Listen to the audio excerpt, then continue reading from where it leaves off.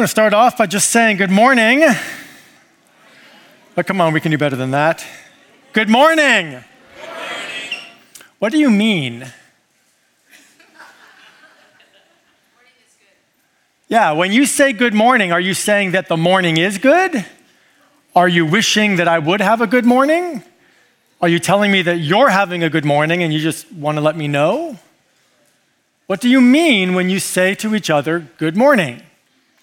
And let's assume that maybe that you're wishing me a good morning, that you're basically saying, I want you to have a good morning. What do you mean by good? Do you mean that I've had some coffee? I hope you mean that. Or that it's sunny, or that I'm comfortable, or happy.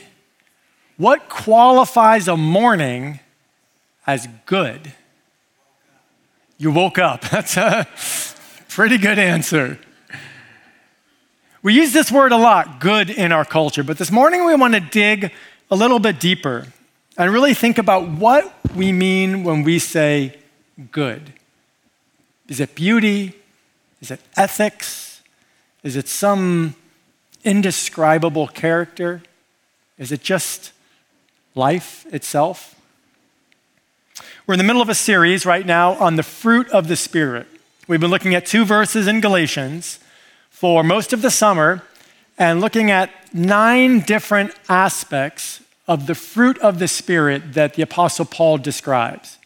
What he says is that when you, as a follower of Jesus, walk by the Spirit, these things occur in your life naturally. Let's look at that verse just to remind ourselves of it. This is Galatians 5, verses 22 to 23. The Apostle Paul says, the fruit of the Spirit is love, joy, peace, patience, kindness, goodness, faithfulness, gentleness, self-control.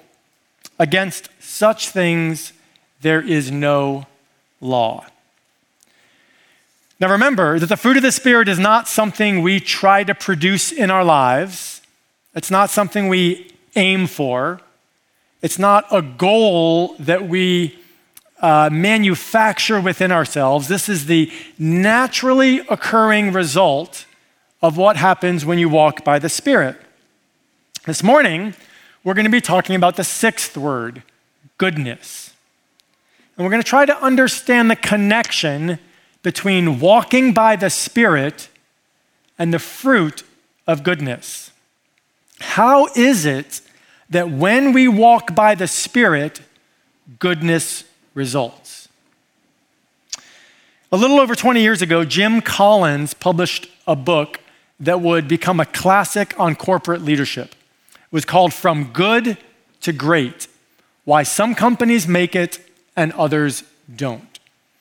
And I mention that for 2 reasons, because I think it helps illuminate a way that we think about goodness. First of all, most of us have a spectrum in our minds that begins with bad, maybe goes to okay, then it goes to good, and then it lands in greatness. So we think about goodness as not quite great. Pretty good, okay, a little better than okay, but not greatness, right? And the second reason I think this is helpful is because we live in a culture that demands we become great. We are supposed to work as hard as we can. We are supposed to accomplish as much as we can. We're all supposed to invent the next thing, start the next Google, write the next book, whatever it is. We live under this pressure of achieving greatness in our lives. But the truth is that many of us are crushed by the weight of that expectation. We are tired, we're overwhelmed, we're discouraged, disappointed in ourselves, and constantly feel like we're not quite great enough. Well, my hope this morning is that this message would refresh us and remind us, first of all, that goodness is a thing all unto itself. It's not a lesser form of greatness. And second of all, that God doesn't demand greatness from us. Instead, he grows goodness within us. And hopefully that can make us breathe a little lighter, make us trust God a little deeper, and not be quite so forced to squeeze greatness from our lives. We're going to think about three different things this morning. First, we're going to acknowledge that goodness doesn't come naturally to us. We're not normally good. And then we're going to think about the connection between God and goodness to understand how it is that we understand God being good. And then we'll put those two ideas together to realize what it is that God's at work doing in our lives to grow goodness within us. All right, so let's begin. If you were to walk up to the average person on the street and ask them, do you want to be a good person? What do you think they would say? Yes, I agree. Most people want to be good people. Now, if you were to ask that same person, are you a good person? What do you think they would say? Yeah. Someone in the first service said, mostly. I think a lot of people would say, I'm pretty good, right? I'm mostly good. Well, someone did a survey about a year ago online, surveyed 2,000 different people. These are the results they came up with. 81% of people believe that humanity is inherently good. 76% of people believe that they are fundamentally a good person. And here's the best one. 46% of people believe they are better than everyone else they know. What I really want to do is put all those people in a room together and then see what they all think. Some remarkable people there. See, we want to be good. We want to think of ourselves as good. We want to think of the people around us as good. We're optimists. We want to believe in goodness. But the evidence to the contrary is overwhelming. Look around at the world. If we are really fundamentally good, the world should not look the way it does. There should not be racism and violence and countries attacking other countries for their territory. There should not be oppression and injustice and greed and materialism and lust and sexual immorality. If people are fundamentally good, even if we're pretty good, then the world around us should be pretty good. But it's not. The conclusion is obvious. We are not as good as we think we are. You and I are not that good. Put simply, we're not good. The Bible makes this case very clearly. Listen to what the psalmist concludes in Psalm 14, verse 3. This pictures God looking down over the creation he has made, and he concludes this: they have all turned aside. Together they have become corrupt. There is none who does good, not even one. The Apostle Paul echoes the same idea in Romans 3:23 when he says, all have sinned and fall short of the glory of God. Martin Luther, the famous reformer, had a phrase that he used to describe the nature of humankind. He said it was incurvatus in se. It's a Latin phrase. Most of you probably already know what it means because your Latin's really good. But the few of you that don't, I'll go ahead and translate it. It means curved inward unto yourself. That our human nature is curved inward onto ourselves. Now, this does not mean that we are as bad as we could be. It doesn't mean there is nothing good left in us. What it means is that the standard of perfection, of being ultimately good, isn't reached by any of us. And I like this phrase that Martin Luther uses because I think it helps us to acknowledge that there is something good. The Bible speaks of this as us having been created in the image of God. There is something within us that recognizes goodness. It's just bent, curved in the wrong way, twisted, distorted.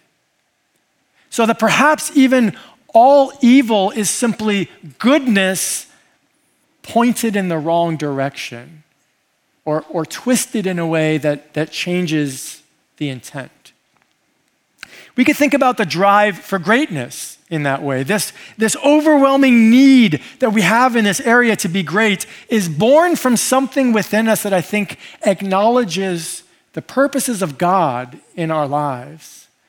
And yet it turns it twists it makes it about ourselves, makes it about accomplishments, about some feeling that we desperately crave. When I was younger, I think I felt like I was a better person than I do today. I felt better about myself. One of the things that's happened as I've grown older is I just become more and more aware of the areas of my life that fall short.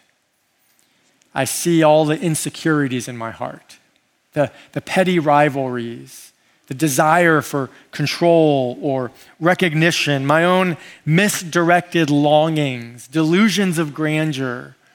All those things swarm about within me all the time. And when I'm honest, when I just look at my heart, my thoughts, my inner world, I realize there is something very wrong with me. And yet there also is that need to be good, that desire to be good, to see goodness come from me. This is what Jesus said when he was talking about this theme. Matthew 7, verse 17 to 18. He says, "Every healthy tree bears good fruit, but the diseased tree bears bad fruit. A healthy tree cannot bear bad fruit, nor can a diseased tree bear good fruit." And so what I realize when I look at my life is that I am a diseased tree. And I hear the words of Jesus saying, a diseased tree can only bear bad fruit. But I want to see good fruit from my life. So where do I go? Well, this is where the gospel of Jesus Christ comes in. And the gospel of Christ doesn't begin with me, doesn't begin with fixing some problem I have. It begins with God and who he is. The revelation of God begins with one of the most simple statements you can make, and that is simply that God is good. That statement itself is incredibly controversial in our culture. See, I think a generation ago, people had a hard time believing that God existed. The decades of materialism and secularism had caused the idea of a supernatural God to be something people couldn't quite grasp. But today, the conversation's changed a bit. And I think today the obstacle for most people is believing that God is good. He might exist, but if he exists, he's misogynistic and homophobic and tribalistic, and he's not the kind of God I would want to believe in. So for us to say simply, God is good, is to make a strong statement.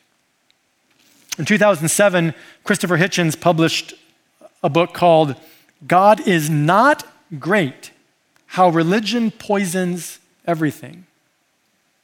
Because in our culture, it's not actually just the problem of God not being good. People see God and religion and faith as dangerous, as damaging, as hurting people. And so how do we respond to that? Well, just as clearly as the Bible speaks about us not being good, the Bible speaks of God's goodness over and over throughout the words of Scripture. We could turn first to Psalm 106, verse 1, that reads, "Praise the Lord, oh give thanks to the Lord, for he is good. His steadfast love endures forever." We could look at the New Testament. Titus 3, verse 4 speaks of when the goodness and loving kindness of God our Savior appeared. The goodness of God appeared on earth. And these are just two of literally hundreds of references to the goodness of God. This is one of the fundamental things about the character of God. God is good. But when we say that, we have to really understand what we're saying. Because just like it's not exactly clear what you mean when you say good morning, it's not exactly clear what we mean when we say God is good. Are we saying that he's good like a good cup of coffee? Or that he's moral and that everything he does is ethically correct? Or that he has some essence of beauty that's naturally good? What is it that we're saying? And it's important to realize that when we speak of God's goodness, we're speaking of that in a different way than we often speak of things. See, when I say this shirt is red, what I mean is that there is a thing called redness, an abstraction, that when I say the word red, all of you picture something in your minds of red. And I'm claiming that this shirt matches that abstraction. Some of you who are a little bit more color sophisticated will say, actually, it's more like cranberry or some other fancy word. For the purposes of our discussion this morning, it's red. Fair enough? However, when I say the words, God is good, I'm not making the same kind of statement. I am not saying that there is a thing called goodness that we all agree on, and God corresponds to that. That is actually what people mean when they say God is not good. They are claiming some standard of goodness that they have arrived at through who knows what means, and they are saying that God doesn't line up with their picture of goodness. But when we say that God is good, what we mean is that God equals goodness. Goodness equals God. There is not some third-party standard of goodness that God lines up with. God is the standard. God is good. Sometimes my kids accuse me of making dad jokes, which to me, it's just a joke, right? So I say something funny or not funny, and they say, "Dad, that's such a dad joke." And I say to them, "I am your dad. Any joke that comes from my mouth to you is by definition a dad joke, right? I cannot make any other kind of joke to my children except dad jokes." That's what we mean when we say God is good. God, by his very essence, defines goodness. God cannot do anything that isn't good in the world because his nature is good. When we say something is good, we mean that in some way it corresponds to the character of God. He is the standard. When the Bible speaks about goodness, we hear about something that's big and rich and majestic. The first reference to goodness in the Bible is when in Genesis we hear that God created light and God saw that the light was good. What makes the light good? Why is that light good? What qualifies light as good, except that in some way, physical light corresponds to who God is. So God himself is good. Now, the obvious objection that people will raise and that you're probably thinking of is what I mentioned earlier. How can you look around at the world and still believe that God is good? Our experience of the world is often in conflict with the goodness of God. And that's a huge topic, and some of you have experienced incredible tragedies. So to even think about God's goodness is challenging. But let me at least give two answers. One is that when God created this world, he made the radical decision to allow his creation to violate his will. He gave his creation the freedom to do something that is in contrast to the way things ought to be done. We call that free will. And it means that everything that happens on earth is not necessarily God's will for this earth. But the second reason that we can understand this is that God also has the incredible ability to take something that is not good and to transform it into something that is good. We call this redemption. This is the conclusion at the end of the long book of Genesis. We've seen a lot of not good things in this book, but at the very end of the book, Joseph says this of evil, horrible actions that his brothers took against him. In Genesis 50, verse 20, "As for you, you meant evil against me, but God meant it for good, to bring it about that many people should be kept alive as they are today." So there is evil in a world because God has allowed us to choose it and we have chosen it, but also because God knows that in the fullness of time, he can transform evil into good. And that brings us back to us. If we are not good and God is good, how is it that we produce the fruit of goodness? The Apostle Paul says this in Ephesians 2:10. He points out that we were actually created in order to be good. "For we are his workmanship, created in Christ Jesus for good works, which God prepared beforehand that we should walk in them." So our original intention was that we would produce good things from our lives. And yet we've already seen that that doesn't happen except for God's goodness. And that's the key. We were created in Christ Jesus for good works. Christ changes everything. Christ transforms us. When we put our faith in Christ, something happens within us so that that diseased tree dies in the same way that Christ died on a tree, and there is a new tree that gets born within us that, because it comes from the nature of Christ, bears forth good fruit. Here's how theologian Stephen Hine puts it. He says that Christ is the vine and we are the branches means that he produces the fruit through us. To live in Christ is simply to bring forth the works of Christ. There are works that he produces simply by being who he is through each of us by virtue of who we are.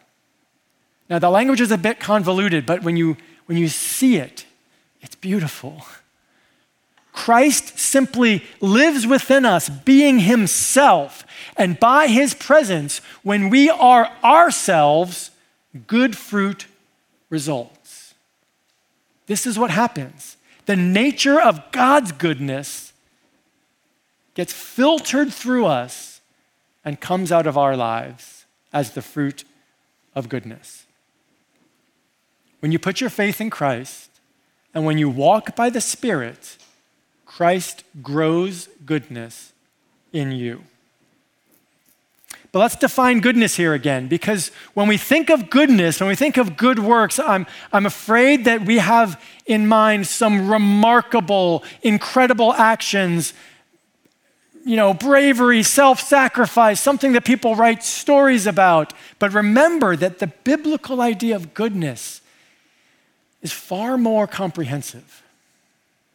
What was the first thing in the Bible called good? Remember? Light. What is good about light? It's not particularly ethical or moral, but there's something good. When you wake up in the morning and turn on the lights, you are doing something good. Unless your spouse is still sleeping, in which case it's unforgivable. So there's a fine line between goodness and evil sometimes. So as we walk in the Spirit, as we follow Christ, the things that happen from our lives, they are good. Not because they are particularly noteworthy or remarkable or even necessarily benefit somebody else, but because they come from Christ living within us. And because Christ is good, they are good. And remember too, the beauty of fruit is that fruit doesn't just happen and stop. Fruit grows and multiplies and reproduces. Scott pointed this out a few weeks ago when he reminded us that when you are patient with one person, that person has a new ability to be patient with someone else. The fruit of patience multiplies in a community, and goodness is no different. When your life bears the fruit of goodness, it recreates goodness in the lives of others. So, next time you say good morning to somebody, I've probably completely ruined that phrase for you forever. But here's what I think you mean, or what you could mean, is that the morning itself, by virtue of having been created by God, is good. And because we are in it, because we are experiencing that morning, we get to taste, just because we're here, we get to taste some of that goodness. And even though we are not good in ourselves, that we recognize the swirl of temptations and distractions within us, we know that as we walk by the Spirit, because Christ has transformed us, we bear the fruit of goodness in our lives. And goodness is good enough. You don't need to be great. God doesn't call you to remarkable, noteworthy deeds. He calls you to the simple, settled, content, beautiful fruit of goodness. We can walk in that and live our lives by that.